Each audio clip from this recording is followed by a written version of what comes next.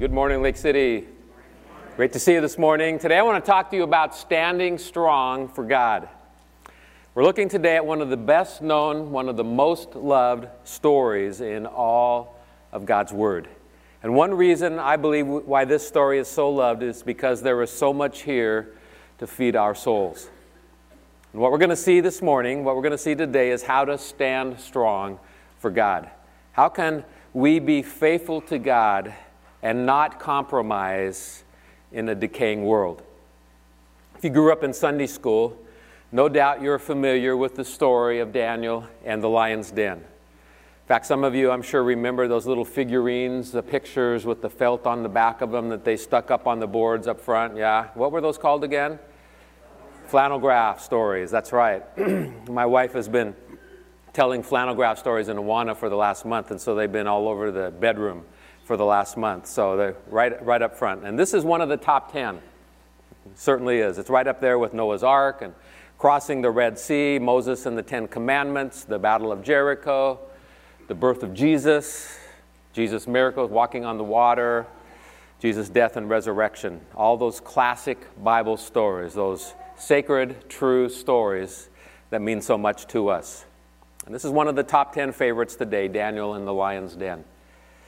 Its popularity is evident by how much artwork has been produced about it. Here's just one of the paintings I came across. Not a lot that have great resolution, but this one did.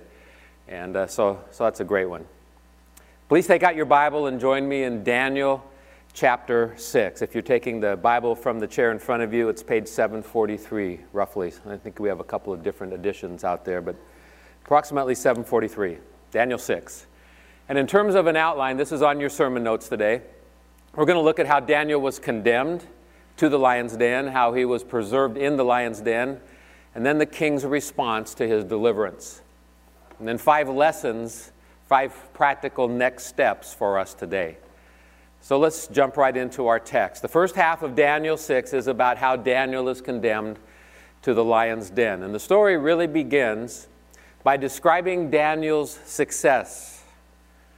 So we're going to begin in verse 1, reading about Daniel in the government of Darius.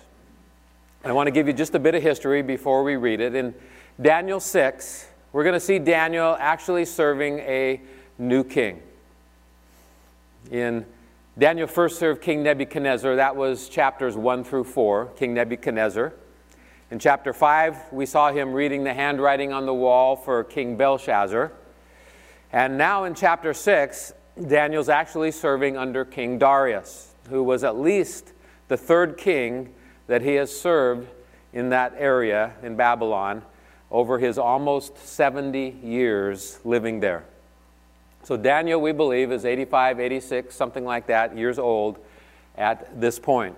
And that brings us now to verse 1, which says, "It pleased Darius to set up over the kingdom 120 satraps to be throughout the whole kingdom, and over them 3 high officials, of whom Daniel was one, to whom these satraps should give account, so that the king might suffer no loss." So a little bit about Darius. When Babylon was conquered by the Medes and the Persians, that's the end of chapter 5, Cyrus the Great was the king, and some people have asked, well, who's Darius then? Okay, we know historically Cyrus was the commander that took over Babylon, and then Darius comes in and is mentioned, and who is he? Well, we don't 100% know for sure, but first of all, it's helpful to understand Darius literally, that word literally means holder of the scepter. So it's probably not the king's personal name, but a title. And in fact, that title is given to 5 different Persian kings. So I would suggest to you it's very likely that Cyrus the Great and Darius that we read about here in chapter 6 are probably the same person. And Darius chose to set over his kingdom these 3 officials, these 3 administrators, one of whom was Daniel. And these 3 governed over 120 satraps or governors. And you might say, well, why did the king do it like that? Well, their job was to protect the empire from rebellion, to make sure things worked together in unity and worked together smoothly, also to collect taxes and to guard the financial affairs of the empire. So basically, they were there to make sure the national checkbook was balanced. What a novel idea. Wouldn't that be nice, right? Let's continue reading in verse 3. Then this Daniel became distinguished above all the other high officials and satraps because an excellent spirit was in him. And the king planned to set him over the whole kingdom. According to this verse, Daniel became distinguished above all the other leaders of the empire. And you can't tell it from the ESV that we're reading from here, but in the original language, that's a participial phrase. And the force of that would be then continuous action. You say, well, so what? Well, that just tells us that day after day and week after week and month after month and year after year, Daniel was distinguishing himself. Why? Because he possessed an excellent spirit. An extraordinary spirit was in him. In other words, he had a phenomenal attitude. It didn't matter what he was facing. He was upbeat and he was positive and he was great to be around. And I believe by inference it also clues us in that he was filled with faith. He had a great faith in God. And we're going to read a little bit more about that in the next verse. So the king looks on, and he says, Daniel is head and shoulders above anyone else serving in my kingdom. So I'm going to put him in charge. He's going to be second only to me. Now that sounds like a great thing for Daniel, right? But the reality is, what was a promotion actually introduced trouble for Daniel. The other two administrators, they get jealous and they sort of go Hunger Games on him and they say, we need to take this guy out. And they just do everything possible to get rid of him. And so next we read about this conspiracy against Daniel, the conspiracy. This is a story of political intrigue. It reads very much, in fact, like the news today in our world. So let's pick it up at verse 4. Then the high officials and the satraps sought to find a ground for complaint against Daniel with regard to the kingdom. But they could find no ground for complaint or any fault because he was faithful, and no error or fault was found in him. If you would, notice that word faithful in this verse. You might even underline that word. We'll come back to that important word. It's a key to this whole story. And we'll come back to that when we get down to verse 10. But I want you to imagine for a moment that someone decided that they were going to look into your life with a fine-tooth comb with an attempt to find anything they could to accuse you of. Okay, they wanted to take you down, and so they decided to check you out thoroughly and find anything to take you down. Well, they couldn't find a single thing on Daniel. He didn't have a problem with alcohol or with anger. Daniel had good relationships with other people. I mean, he didn't even drive his chariot too fast around town. He was just an upright guy. There wasn't anything they could accuse him about. Now, that word faithful summarizes Daniel's life. He was a trustworthy man. He had integrity. He was loyal. He was diligent. And those things are rare. But they're required if you want to serve Christ faithfully. So the satraps and the other two highest officials, they get together and they're disgusted with Daniel. This Daniel, he's such a jerk. I mean, as long as he's around, our jobs are in jeopardy. He's making us look bad. And he's taking any opportunity we might have to rise to the top. And so he's so perfect, he's driving us crazy. That's kind of the sentiment. And one of them has a bright idea. That's verse 5. Then these men said, "We shall not find any ground for complaint against this Daniel unless we find it in connection with the law of his God." They know that the only chink in Daniel's armor was his faith in God. His faith in God. That wasn't a fault, but they realized that they could probably use that in their favor. So we pick it up at verse 6. Then these high officials and satraps came by agreement. They schemed together. They came to the king and said to him, "O King Darius, live forever." That sounds familiar by now, right? Verse 7 goes on. And all the high officials of the kingdom, the prefects and the satraps, the counselors and the governors are agreed that the king should establish an ordinance and enforce an injunction that whoever makes petition to any god or man for 30 days, except to you, O king, shall be cast into the den of lions. Anybody who prays to anybody but you, O king, he needs to be put to death for 30 days. By the way, what's a lion's den? There's different pictures that I saw of a lion's den. One of them is this big hill with a pit cut out in the middle of it and a bunch of lions in the pit. And you kind of get that idea. Or maybe it's stoned over with rocks and stones, kind of a more finished look like the artwork that I'm showing you today. But the point is, there's a bunch of hungry lions in this area. They're not fed very often, so they're famished. And they're there for the specific purpose of capital punishment, for killing people whom the king wants to set an example about. Now the governors, these leaders, besides Daniel, they're putting pressure on the king. This is what all the leaders of your kingdom believe you should do. We're all agreed. And of course, that's a lie. But the proud king was like, hey, that sounds pretty good. I like it when people worship me, you know. But had Darius thought about it, had he not been so quick to jump to a decision or blinded by his pride, he might not have trapped himself with this decision. And he might have realized, you know, ding, I didn't see Daniel at that meeting. Why wasn't Daniel there? Of course, Daniel was conspicuously absent because the whole thing was a conspiracy against him. So in verse 8 we read, "Now, O king, establish the injunction and sign the document so that it cannot be changed according to the law of the Medes and the Persians, which cannot be revoked." Therefore King Darius signed the document and injunction.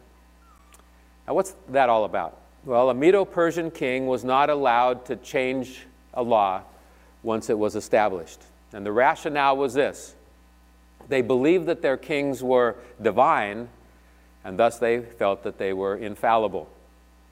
Therefore, they never made mistakes, so the king couldn't change any laws that he wrote because that would be admitting that he made a mistake. So when they wrote a law, they were never allowed to revoke that law. If you think about it, we read the very same thing over in the book of Esther. Same situation exactly. And so all these guys, they're plotting against Daniel, and it's interesting. Look at Daniel's faithfulness to God in his response. When Daniel heard about this new law, what was his response? That's verse 10. When Daniel knew that the documents had been signed, he went to his house where he had windows in his upper chamber open toward Jerusalem. He got down on his knees 3 times a day and prayed and gave thanks before his God as he had done previously. Now, when Daniel learned that the decree had been signed, what did he do? Well, he went into his house, windows wide open, got down on his knees, and 3 times a day, what did he do? Let's all say it aloud. He got down on his knees 3 times a day, and he prayed, just like he had always done. He was not intimidated. He didn't waste a lot of time worrying about what to do. He just faithfully continued his practice of prayer. And that took courage, because he knew that prayer was a capital offense, at least prayer to the one true God. But Daniel decided that his faithfulness to God was more important than giving in to peer pressure. Daniel could have compromised simply by closing the windows of his room, but instead he chose to disobey the king's law and to keep praying as he had always done. Listen, there is a time in the life of a Christian for civil disobedience. That's what Acts 4 and Acts 5 is all about. That's what Daniel did here. It's where we choose to obey God's laws rather than man's laws. Well, I'm absolutely convinced that so much of Daniel's success in life was based on pre-decisions. You might remember that word from our very first week from Daniel chapter 1, where Daniel pre-decided, I'm not going to defile myself by eating food offered to idols. And now somewhere along before this day, probably decades before this day, in fact, because he's in his 80s now, he made a decision, I'm going to seek God 3 times every day.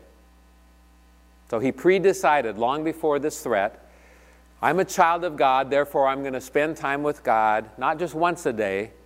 I need Him 3 times a day. I need some time with Him in the morning, I need to spend time with Him midday, and I need to wrap up my day with God as well. I need to hear His voice. I need to be filled with His Spirit. I need His ongoing strength. I want constant communion with God. And so 3 times a day, that's what he did.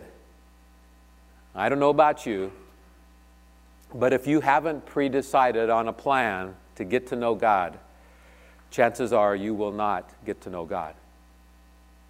Think about it. If you don't have a predetermined plan, listen, if you have no plan, you are planning to fail. I can almost guarantee you are not growing in intimacy with God unless you have established a plan of how to do that. We'll come back to that. By the way, why did Daniel keep getting promoted in this kingdom? In fact, for almost 70 years now, Daniel keeps getting promoted through at least 3 administrations, 3 different kings. Daniel received promotions and made an impact for God in a pagan land. And I see at least 3 things that I think made that possible. Jot these down. First of all, his professional competence. Professional competence. We read about that here, but also in the earlier chapters, his abilities and his skills. He could interpret dreams. God gave him great wisdom and insight. He had professional competence. Secondly, his personal character. Verse 3 speaks of his excellent spirit. Verse 4 we just read speaks of his faithfulness. And the third thing is his public commitment. He had a public witness for God. Strong public commitment. Which reminds us, it is possible to live a pure and faithful life in the midst of a pagan culture. You might not always be rewarded as we read Daniel was here, but don't miss the point. It is possible to live a pure and faithful life in the midst of a thoroughly pagan culture. Well, let's continue the story at verse 11. For here the plot really unfolds, really gets thick. The plot intensifies, and in verse 11 we read, "Then these men came by agreement and found Daniel making petition and plea before his God. Then they came near and said before the king concerning the injunction, 'O king, did you not sign an injunction that anyone who makes petition to any god or man within 30 days except to you, O king, shall be cast into the den of lions?' The king answered and said, 'The thing stands fast, according to the law of the Medes and Persians, which cannot be revoked.' Then they answered and said before the king, 'Daniel, who is one of the exiles from Judah, pays no attention to you, O king, or to the injunction you have signed, but makes his petition 3 times a day.'" So like a bunch of kids, they're like, we caught him. Verse 14, it goes on, "Then the king, when he heard these words, was much distressed and set his mind to deliver Daniel. And he labored till the sun went down to rescue him." The commentators agree the king probably was consulting with his lawyers and legal people to see if there's any way around having to do that. And verse 15 says, "Then these men came by agreement to the king and said to the king, 'Know, O king, that it is a law of the Medes and the Persians that no injunction or ordinance that the king establishes can be changed.' Then the king commanded, and Daniel was brought and cast into the den of lions." So all of these guys, they're pushing on the king. They're driving the king crazy. And the king finally gave the orders. He couldn't find a way around his dilemma, so he signed the order and sent Daniel off. But listen to what he said. Verse 16, "The king declared to Daniel, 'May your God whom you serve continually deliver you.'" Don't you love that? "May your God whom you serve continually deliver you." It sounds as if Daniel had been sharing his faith with the king. Why else would the king respond like that? It's as if the king says, I already know about how your God saved Shadrach, Meshach, and Abednego in the fiery furnace. I mean, everybody's heard that story. And everyone knows about your ability to interpret dreams. And who hasn't heard about the way you read the handwriting on the wall? I've heard all about you, Daniel, and the things God enables you to do. So maybe the same God will protect you in the lion's den. That's what the king was hoping. So that's how Daniel was condemned to the lion's den. Now we come to the next major section of the chapter, and of course, it's why we love this story. For now we see Daniel is preserved in the lion's den. He's preserved in the lion's den. And we begin by reading about the king's sleepless night. That's verse 17, the king's sleepless night. We read this. And a stone was brought and laid on the mouth of the den, and the king sealed it with his own signet and with the signet of his lords, that nothing might be changed concerning Daniel. Then the king went to his palace and spent the night fasting. No diversions were brought to him, and sleep fled from him. So the king was very troubled. In fact, so much so that he wasn't even able to sleep. He wasn't even interested in his normal evening entertainment. It was probably this genuine appreciation, maybe even a friendship growing between the king and Daniel. But here's one more picture that's been painted of Daniel in the lion's den. I like this one because of the bones lying there on the ground. Well, all of this brings us to the prophet's deliverance. And I'm sure that night seemed like an eternity for the king as he's waiting to get up and go the next morning and check on Daniel. In verse 19 it says, Then at break of day the king arose and went in haste to the den of lions. As he came near to the den where Daniel was, he cried out in a tone of anguish. And the king declared to Daniel, O Daniel, servant of the living God, has your God whom you serve continually been able to deliver you from the lions? And it probably seemed even longer until Daniel's response to his inquiry. In fact, if I was Daniel, I might have let him sweat that a little bit and just paused, Verse 21. Then Daniel said to the king, O king, live forever. And you can just imagine the king is relieved. It's like, yes. And we read in verse 22, Daniel says, My God sent his angel and shut the lions' mouths, and they have not harmed me, because I was found blameless before him, and also before you, O king, I have done no harm. What a great response. And by the way, understand these are the only words Daniel speaks in this whole chapter. So God subdued the lions using one of his mighty angels. And then Daniel declares his innocence before the king. And then apparently the king agreed, because this next verse says this. Then the king was exceedingly glad and commanded that Daniel be taken up out of the den. So Daniel was taken up out of the den, and no kind of harm was found on him, because he had trusted in his God. And if you underline your Bible, this is another good one to underline, because he had trusted in his God. And that is how Daniel was delivered from the den of lions. That's how God did it. Well, finally we come to the king's response. So let's read now about Darius' response beginning at verse 24. And actually we're going to see two distinct responses here. First is Darius and Daniel's enemies in verse 24. Now, I don't have any problem with wicked politicians going in the lion's den, but what's this we're going to read about their families? Look at verse 24. And the king commanded, and those men who had maliciously accused Daniel were brought and cast into the den of lions, they, their children, and their wives.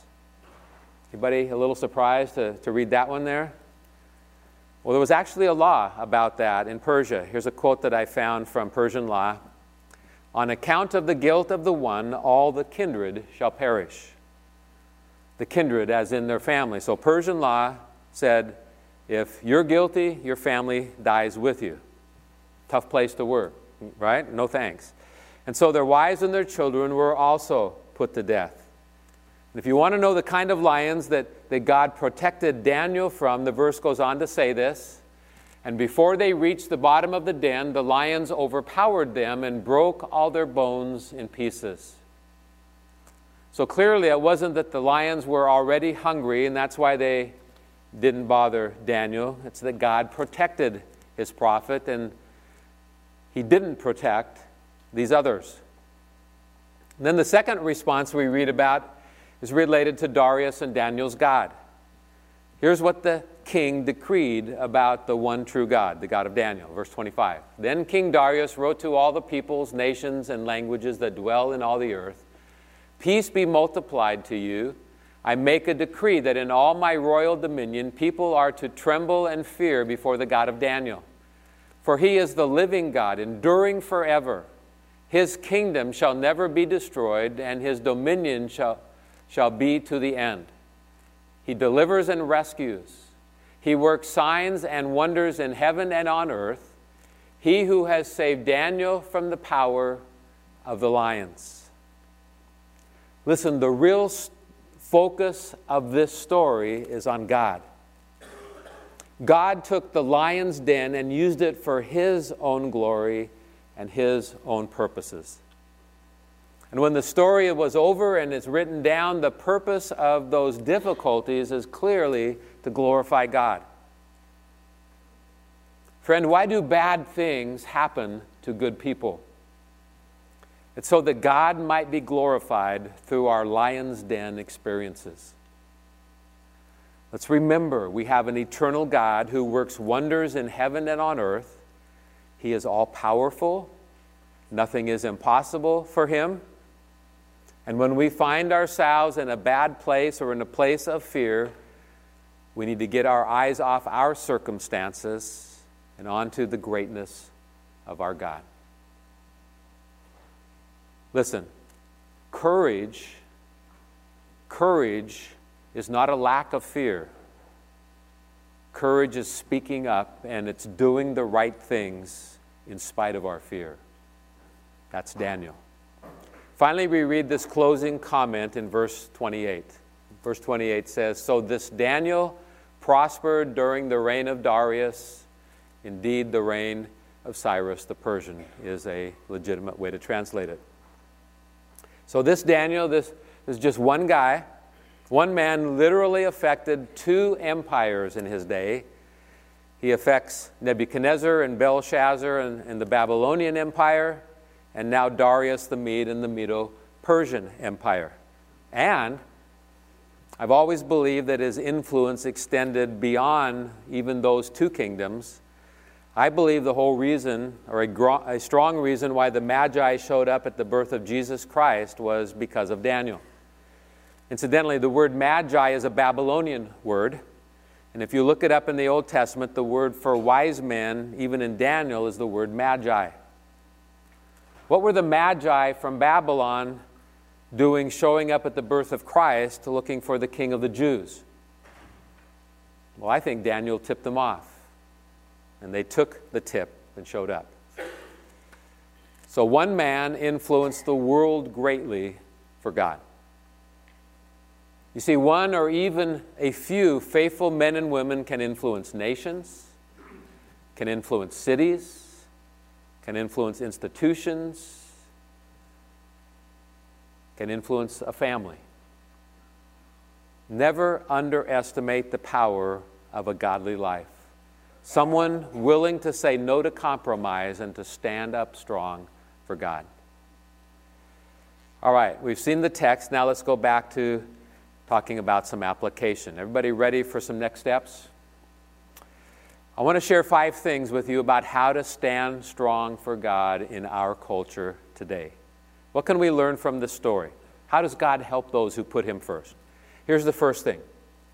I will establish consistency in my walk with God. Establish consistency in your walk with God. See, if you think that Daniel just sort of rolled out of bed and passed this test, you're dead wrong. The victory that we read about here in public is because Daniel was very successful for a long time in private. So I tell you, friends, you have to establish that pattern of consistently walking with God, or you will never stand strong in the day of crisis. Listen, if you aren't walking faithfully with God today, it is only a matter of time before you fall, before you fail.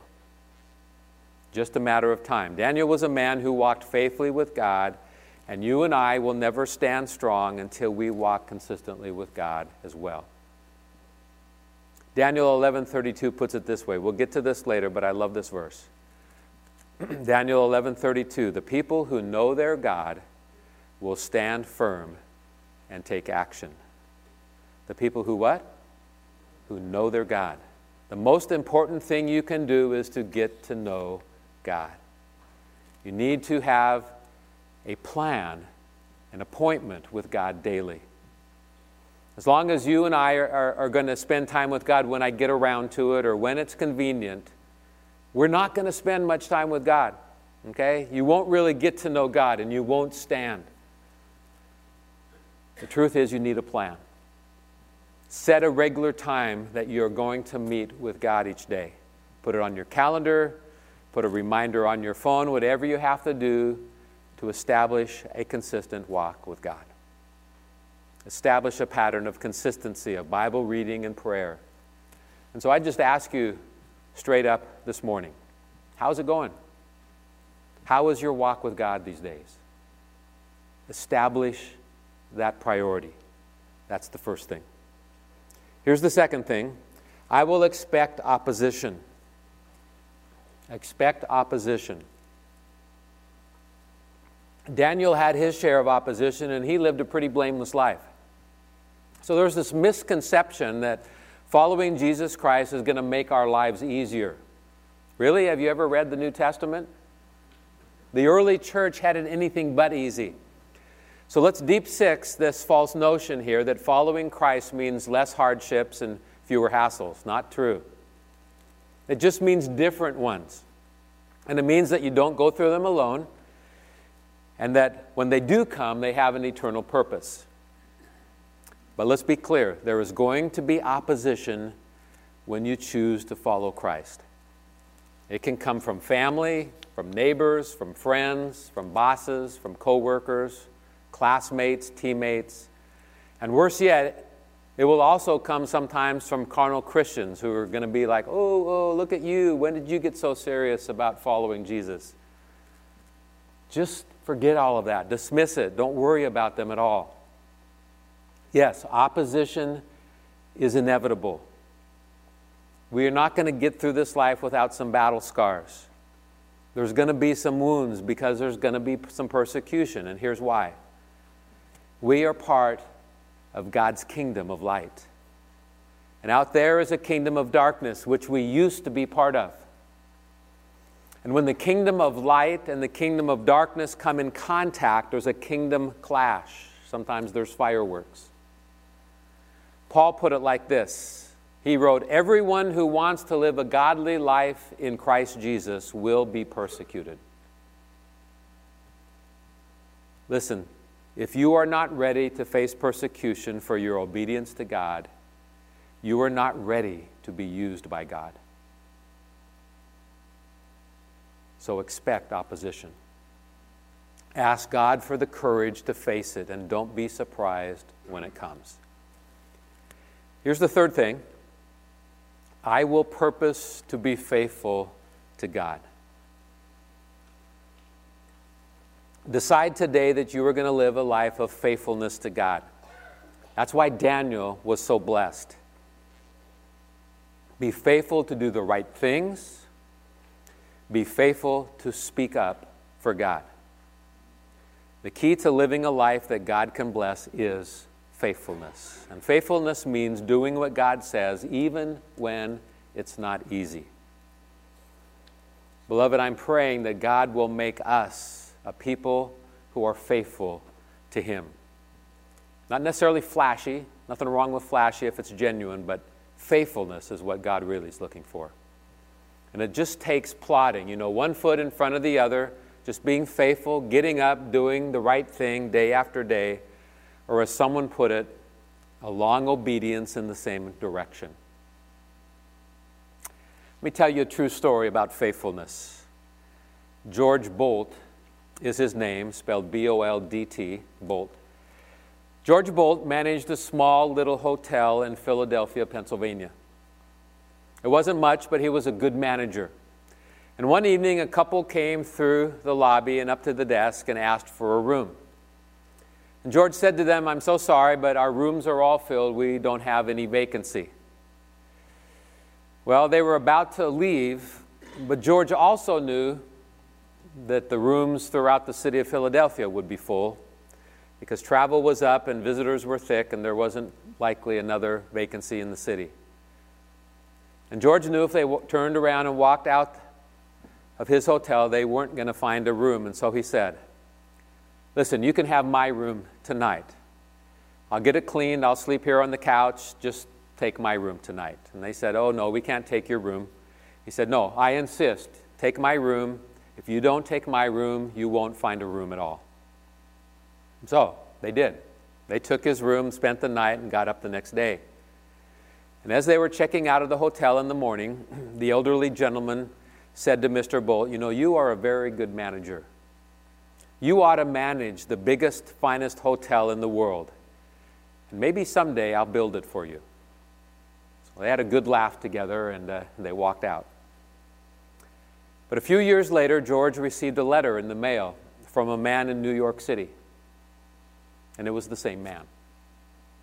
He reminded him of that night and asked George to come up to New York City and visit him for a few days. And inside of the envelope, he found a ticket to get there. So George did. And when he arrived in New York, he looked at the address and found the address on a corner in downtown Manhattan, downtown New York City, and he looked up at the address, and it was this big, new, beautiful hotel.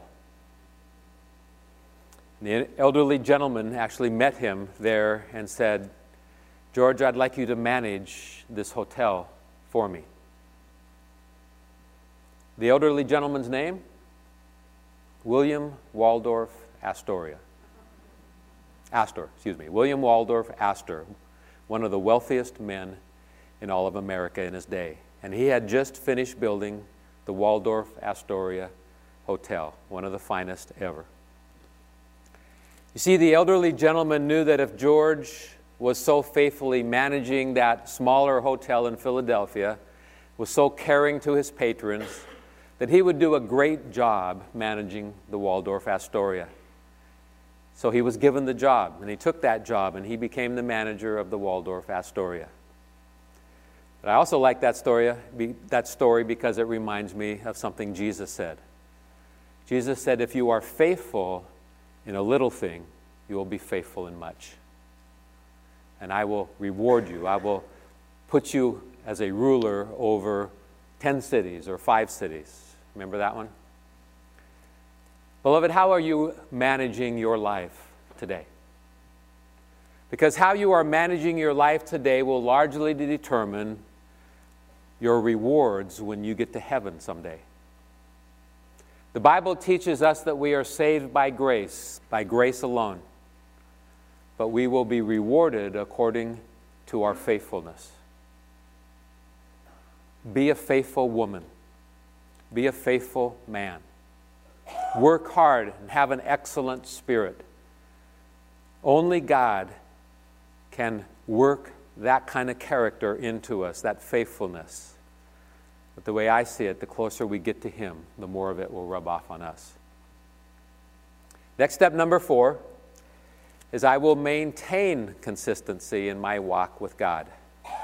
Maintain consistency. Getting started with a consistent walk is great, but maintaining it is really the hardest part, especially in the face of opposition. Maintaining our walk with God, speaking up faithfully for Him. You see, sometimes the crisis comes and we abandon our disciplines. Bad decision. Maintain your consistency. Keep on walking with the Lord. Notice verse 10 again. One of my favorites in this chapter. Daniel went up into his house, got down on his knees before the open window, and prayed 3 times a day, just as he had always done. Beloved, keep on praying. In fact, someone put it like this: kneeling to pray is what gives you strength to stand. Kneeling to pray is what gives you strength to stand. And beloved, Daniel's life certainly says something to us about the priority of prayer. And I want to challenge you today to commit yourself to extra prayer in the 35 days between now and Easter Sunday. Just 5 weeks from today is Easter. Commit yourselves to being a person of prayer. You know, some people give up something for Lent, that's fine, but only, I believe, if you replace it with something better. So why not do what Daniel did and commit yourself to praying 3 times a day? So I invite you to pray 3 times a day, maybe just 5 minutes each time, but pray 3 times a day between now and Easter. Purpose in your heart to pray for your family, to pray for your friends, to pray for any people in your life that don't know Christ yet. That would be a great way right there to fill up the next 35 days in prayer. And then finally, number 5, I will do what's right and trust God with the results. I will do what's right and trust God with the results. I wish I could tell you, friends, that it's always going to work out good for you, just like it did for Daniel here. But I can't tell you that at all. I can't make that promise. In fact, Daniel might have asked, what if the lions eat me? What if God doesn't rescue me and the lions eat me when I go into the lion's den? And that would have been a fair question, because there were plenty of other people in the Bible that had as much faith as Daniel did, and for whatever reason, God chose not to rescue them. You see, we're not talking about a Disney movie here. This is real life with a sovereign God whose ways are higher than our ways. His understanding is higher than our understanding. And He will often do things that don't make sense to us. And so I can't promise you today that if you take a stand for Him, that you're never going to be disappointed with how it works out. You might be. But I can promise you this: when you do what's right, you can always trust God with the results. Because He loves you and He is sovereignly in control of things. When you do what's right, you can always trust God with the results. See, here's the part that's difficult for us to understand. Daniel didn't know the end of the story when he was in the middle of the story. He didn't know that he would become a Sunday school lesson for centuries to come, in other words. He had no idea, none whatsoever, that it would end like it ended. All he knew was that for the 80-plus years of his life, God had been faithful to him. And beloved, if God can deliver Daniel from the lion's den, He can surely deliver you. If God can deliver Daniel from the lion's den, and He did, He can surely deliver you. And generations of Christians have taken strength from this story, because in the end, the hero really isn't Daniel, it's Daniel's God. It's Daniel's God. That same God is sovereign over those who plot against us. He's sovereign over the lions that surround us. So take heart and trust God. He can deliver you from whatever is troubling your heart today. And finally, the same God who rescued Daniel wants to rescue you from your sin, if you will just trust in His Son, the Lord Jesus Christ. Those who trust in Christ are counted as righteous and forgiven in God's eyes. That's the promise of God to those who trust Jesus as their Savior. And friend, if that's what you need today, if that's what you want, then run to the cross. Run to the cross right now. Don't delay. Come to Jesus and lay your sins on Him. I'm going to give you a chance to do that as we bow in prayer now. Would you pray with me, please? And I begin with this invitation. If you're here today and you've never trusted Christ as your Savior, why not right now in the silence of this holy moment, just pray silently in your heart and ask God to forgive you. Say, Father, I need your forgiveness. I've sinned against you. And today I put my faith in Jesus and His death and resurrection for me. I receive the gift of forgiveness that you offer me through Him. Thank you for that gift of forgiveness and eternal life. And our Father, I pray that your word and your Spirit would give strength to us, your people. That we would be encouraged to obey you and to follow you faithfully, even when it doesn't completely make sense. Help us to stand strong in the face of opposition. Lord, we don't want to be opposed because we're obnoxious. We want to stand strong for you and be winsome for you. But even if it doesn't go the way we want, help us to be strong and to be faithful. When we kneel before you, give us the strength to stand up in spite of the trials here in this life. We will give you the praise and the thanks. And we pray all of these things in the strong name of Jesus Christ. And everybody agreed and said, amen. God bless you.